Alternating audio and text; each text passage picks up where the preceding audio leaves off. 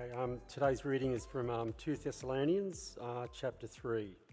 We're going to look at the whole chapter. So that's 2 Thessalonians chapter 3. Finally, brothers, pray for us that the message of the Lord may spread rapidly and be honoured, just as it was with you, and pray that we may be delivered from wicked and evil men. For not everyone has faith, but the Lord is faithful, and he will strengthen and protect you from the evil one. We have confidence in the Lord that you are doing and will continue to do the things we command. May the Lord direct your hearts into God's love and Christ's perseverance. In the name of the Lord Jesus Christ, we command you, brothers, to keep away from every brother who is idle and does not live according to the teaching you received from us. For you yourselves know how you ought to follow our example. We were not idle when we were with you, nor did we eat anyone's food without paying for it. On the contrary, we worked night and day, labouring and toiling so that we would not be a burden to any of you. We did this not because we do not have the right to such help, but in order to make ourselves a model for you to follow. For even when we were with you, we gave you this rule: if a man will not work, he shall not eat. We hear that some among you are idle. They are not busy, they are busybodies. Such people we command and urge in the Lord Jesus Christ to settle down and earn the bread they eat. And as for you, brothers, never tire of doing what is right. If anyone does not obey our instruction in this letter, take special note of him. Do not associate with him, in order that he may feel ashamed. Yet do not regard him as an enemy, but warn him as a brother. Now may the Lord of peace himself give you peace at all times, and in every way. The Lord be with all of you. I, Paul, write this greeting in my own hand, which is a distinguishing mark in all my letters. This is how I write. The grace of our Lord Jesus Christ be with you all. So as I mentioned earlier, we've got a number of our pastoral team and others from our church who are out in Brewarrina, which you head out northwest, is that way? Roughly that way. If you drive for 10 hours, you'll kind of get there in the right direction. They're out there because our church, and particularly Stuart and a number of the other pastoral team, have got a long relationship with the Indigenous brothers and sisters out there. There's a Indigenous church there in Brewarrina run by our friend Isaac. They have a youth group which heaps and heaps of teenagers from the community come to. They run a church service every week. And we as a church love to go and visit, hang out with them, and just participate with them as they do their ministry. And so there's a number of times for that during the year. There's always an opportunity for you, if you would ever like to go on a friendship visit. You're always very welcome to go on one of these friendship visits. We try and give people enough notice so that that's an opportunity you can take part of. But we also had the thought during the week that it'd be really nice, even for us who couldn't be over in Brewarrina at this time, to actually partake and share in that experience just a little bit. And we thought we could do that by actually piping in the sermon from Brewarrina. So we're not going to have a preacher right now. We are going to watch Paul, who is in Brewarrina now, not a live feed because that was just a little bit too technologically risky, but recorded yesterday, Paul in Brewarrina preaching on 2 Thessalonians 3 for us. So hopefully after a long period of COVID, we're all used to video sermons. This won't be too strange. But yeah, let's partner with our friends in Brewarrina now as we listen to the Word of God explained. Okay, welcome everyone. Great to see you. Here we are on the banks of the Barwon River at Brewarrina. An electrical storm bearing down upon us in 40-degree heat. Let's see how this goes. You might remember that program Doomsday Preppers? You know, that program that followed the lives of people that made it their absolute priority to get ready for events that were going to end the world. All their effort was being poured into mastering skills of survival, doing whatever they could to survive. Now, of course, we watched that show and we sort of laughed at them and thought that's a bit strange. At least we laughed at them until just this year, when we thought, yeah, gee, it would actually be really good if we could actually have a stockpile of toilet paper in our garage. You might still have that stockpile there for you. But what those preppers displayed was really where their priorities were. And it begs that question, I mean, what should our priorities be as God's people? If it's not mastering survival techniques, if it's not stockpiling food, then what should we be preparing for? Now, of course, as we've been studying Thessalonians over the last couple of weeks, it's clear, isn't it? It's the return of Jesus. That's what we're waiting for. But how do we prepare for that? What should we be doing in the meantime? Should we get into work, or should we kick back and relax? God's giving us some hints here, but I'll try to interpret. Well, anyway, he starts by this letter making it clear. Have a look at verse 1 of chapter 3. As for other matters, brothers and sisters, pray for us that the message of the Lord may spread rapidly and be honoured, just as it was with you. Nothing reveals our priorities quite like our prayer lives. And here we see the Apostle Paul's priority. His concern was for the spread of the gospel, the rapid spread. And obviously that's a challenge to my prayer life, because so often I get focused on different priorities, things that are urgent for me. You know the way it goes. Please God help me today, I've got heaps to do. Or please God help me today because I'm facing all these problems.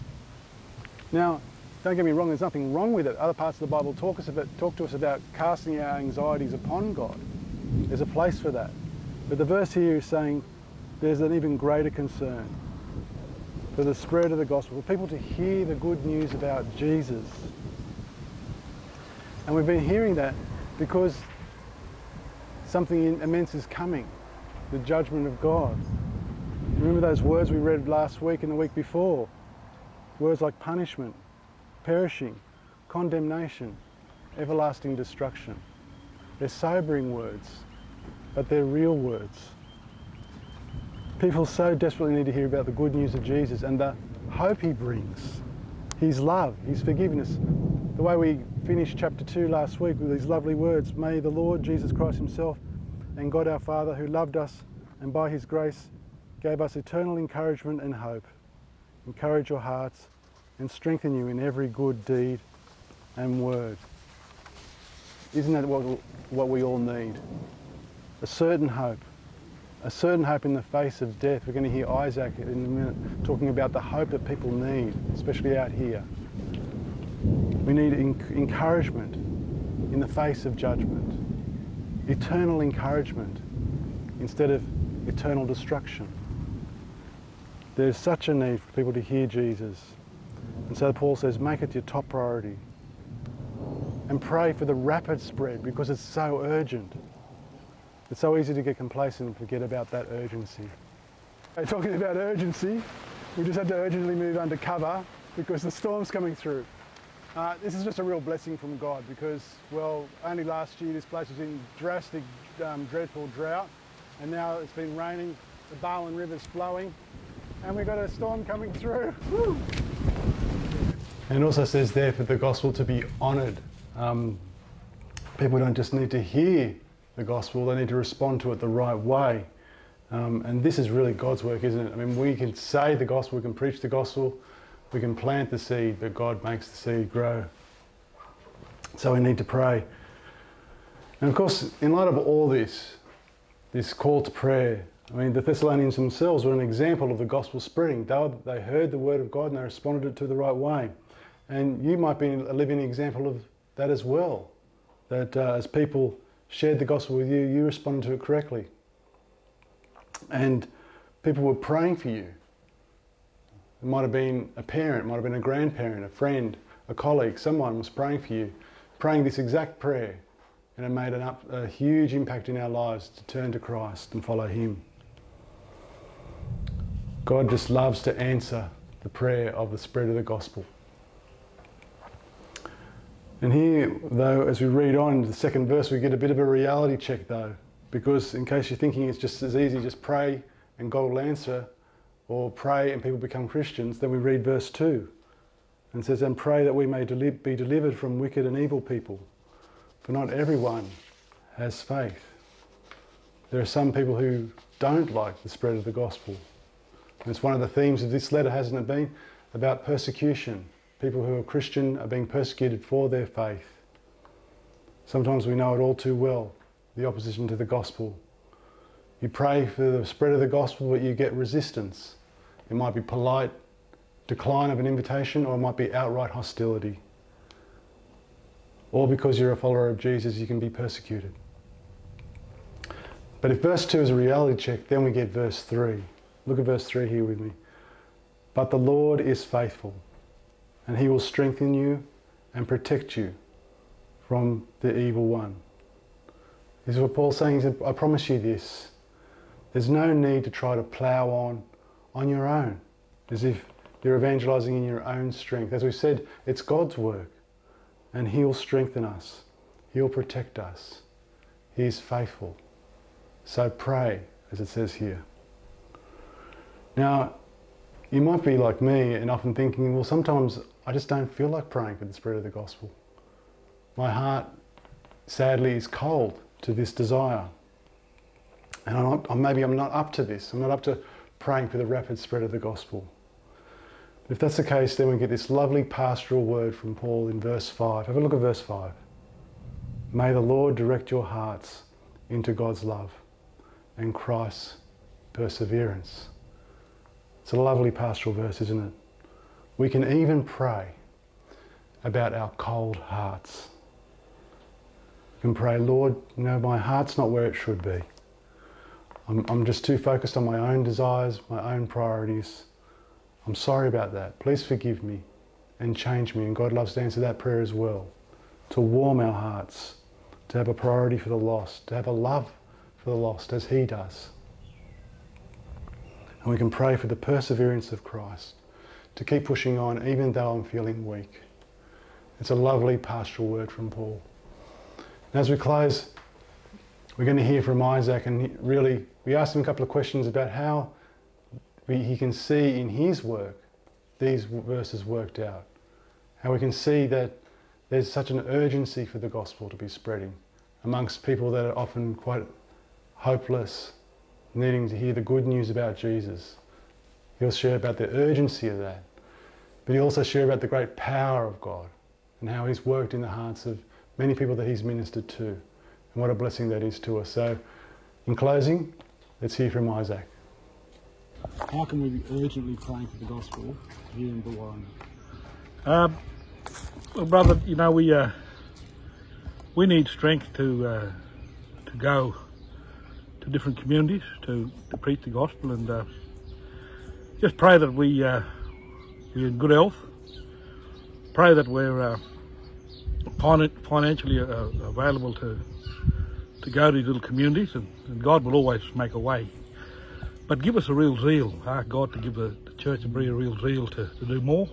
Yeah. And the great commandment, go in all the world and preach the gospel. And I think that sometimes we lose that command. We seem to stay in church too long, and we don't get out to reach those who are lost. And that prayer should be for all Australia. We still have the freedom to preach the word. Yep. So if we got that freedom, why not use it for God's kingdom, and reach many people who are lost. Is time short? Time running out. Imagine you've only got to look at the state of this world. If you can't see that there's no hope in the world, there's something wrong with your eyes, The Bible says, anoint your eye with eye salt so you can see. And I believe today we need to really open our eyes spiritually and see that time running out. Yep. And while I'm just saying this, the suicide rate is getting out of control. Yesterday in Walgett, we lost 2 young fellas by hanging, Yeah. And so there's this great hopelessness throughout the world. Yep. No hope, And look, I just can't understand. If you haven't got Jesus in your life, what hope have you got? Yeah. There's no hope outside Jesus, And the church has got to really grab hold of this and say, we have the answer. Yeah. to suicide, depression, anxiety and all that. Yeah. It's only found in Jesus, you know, and if we just run with that and preach it and people surrender their lives and come to Jesus, and that's where I always say God created man. God created me in his image. God created, we're made in his likeness. Now, he created us for one purpose, to have a relationship with us, to walk with him, to love him. And every human being that's born has a place in their heart where God's got to dwell. Yeah. And that's the part of the human race today that is not letting God dwell. And that's where the suicide, the hopelessness, all happens in that place where God should be dwelling. If we can only just reach out to those who are just in a hopeless state, brother, you know, and look and introduce Jesus to them, and let that hole be filled with the Holy Spirit. Amen. And God, he helps us overcome. Yeah. He don't take things away from us, but he helps us overcome through his strength, you know. And we got the beautiful good news to the dying world, and we got to celebrate his birthday. That's right. For unto us is born this day in the city of David a Saviour, which is Christ our Lord. Amen. And I was just do you have any stories of people that have taken up that great hope, and stories of how they've changed and found Jesus? Well, in our church today, we got a little. Our church is growing. We've had 7 baptisms in the last 2 months.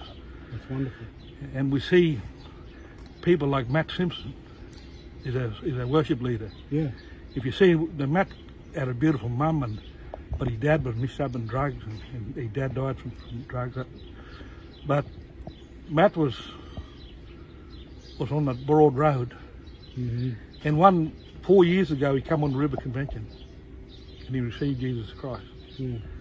Now 4 years ago, Matt was in the world and doing things of the world, but now he's our worship leader. He's going to change. And he's changed completely. You know.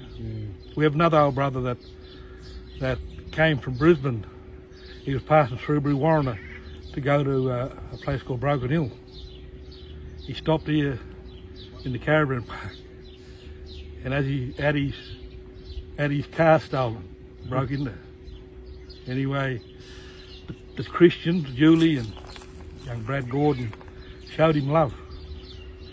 And this old bloke couldn't believe what love Christians can offer people. They were there for him. They even drove him to back to Brisbane to get his insurance, to get another motor car. And he said, I want to go back to Brewarrina. And Brad said, what do you want to go back there for? Your car got stolen. He said, I don't care. He said, I've never seen love like the people showed me in Brewarrina. Changed hearts. He came back to Brewarrina, guess what happened? Car got stolen again. So Julie and him took him to Dubbo. And amazing. He went down, he's trying to get his insurance. And he's telling this lady at the counter that his car got stolen in Brewarrina twice. And the lady said, Brewarrina? And he said, yeah, you wouldn't know where it is. And she said, I know where that is. She said, I come from there. And she said to him, I bet you don't go back to that place. He said, you know what? He don't go back to Brewarrina, I'm going to live there. He left his flat in Brisbane, moved to Brewarrina. He's an ex-Viet veteran. He lives in Brewarrina, and now he's our church financial bloke, does all the books. Treasurer. And he said to me, he said, brother, you know, he said, I've been in the Catholic religion. He said, I was with the Jesuit priest. He said, I've been in this place and this place. He said, but, he said, now, he said, I found Jesus. He said, my anxiety that I had when I was coming home from the war, he said, and all that, the tablets I was on and all that, he said, I found perfect peace. He said, contentment in my life in Brewarrina, you know. It's great, isn't it? So it doesn't matter where we are. Yeah. When we've got Christ Yeah. in our heart, in our life, no matter where we are, we can find true contentment, peace. Yeah. And we've, you fellas have been part of our people out here now for nearly 20 years now. God, He's blessed us. And like I try to tell people, the answer to reconciliation is only in Jesus. And that's, we've proved that. Yeah. I don't look at you as a white fella. I look at you as my brother. Same blood covered, wash your sins, same blood washes my sins. So we're one people. Yeah. That's what people are not getting. Yeah. We're one. Brothers and sisters in Christ. And there's no beautiful message in that. Yeah. That's what the world's missing out on. There's the true oneness of knowing Christ. Yeah. It's beautiful. I haven't got... Look, I'm closer to my Christian brothers and sisters than I am to my own fleshy brothers and sisters. Yeah. Because we've got a lot in common. Yeah. And we serve the same God, and the same Father. And this is... Look, we have a message like of hope. Yeah. And I can't express enough. This is the prime time. The world's primed for good news. It's dying for good news. And where are you going to get it from? Investing in wealth, investing in materialism? No, you won't find that fulfillment in that. The only fulfillment is found in Jesus Christ. And that's the message we got for the world. And we should be shouting from the hilltop, brothers. That's right. Jesus is coming. He's coming. Yeah. And you know what? He's not going to be late. He's going to be right on time. That's right. Hey. Amen. And soon I'm going to meet you brothers at the pearly gate. And brother, don't go in without me. We walk in together. Hey. But the people at Kirrawee, Soli, we love you. And we can't thank you enough for what you've been to us. And being there with us for the tough time. And just knowing that you got brothers and sisters who are praying for you and who love you genuinely, not this half-hearted love, but people who love you with a sincere, godly love. And we'll keep praying for you as times go on and things might be getting a bit tougher, but if we can lift one another up, we lift you up, you lift us up, and we walk this journey together. And we walk right through into the pearly gates. And we're there forever. Amen. Eh? Yeah. What a day. And then Peter's is there. Oh, Uncle Graham's there. yeah. They're all there. Uncle Tom. That old withered end, he'd be like that straight as a die. What a place. Hey. Yeah. So I just want to say we love you and thank you for this time I can just talk. And Brother Paul, love you, my mate. And thank you, brother. And we've had a lovely time this morning. Yeah. And a bit hard to see Mum in hospital and see her going down, but really she's not going down, she's going up. Yeah. And soon she'll be home.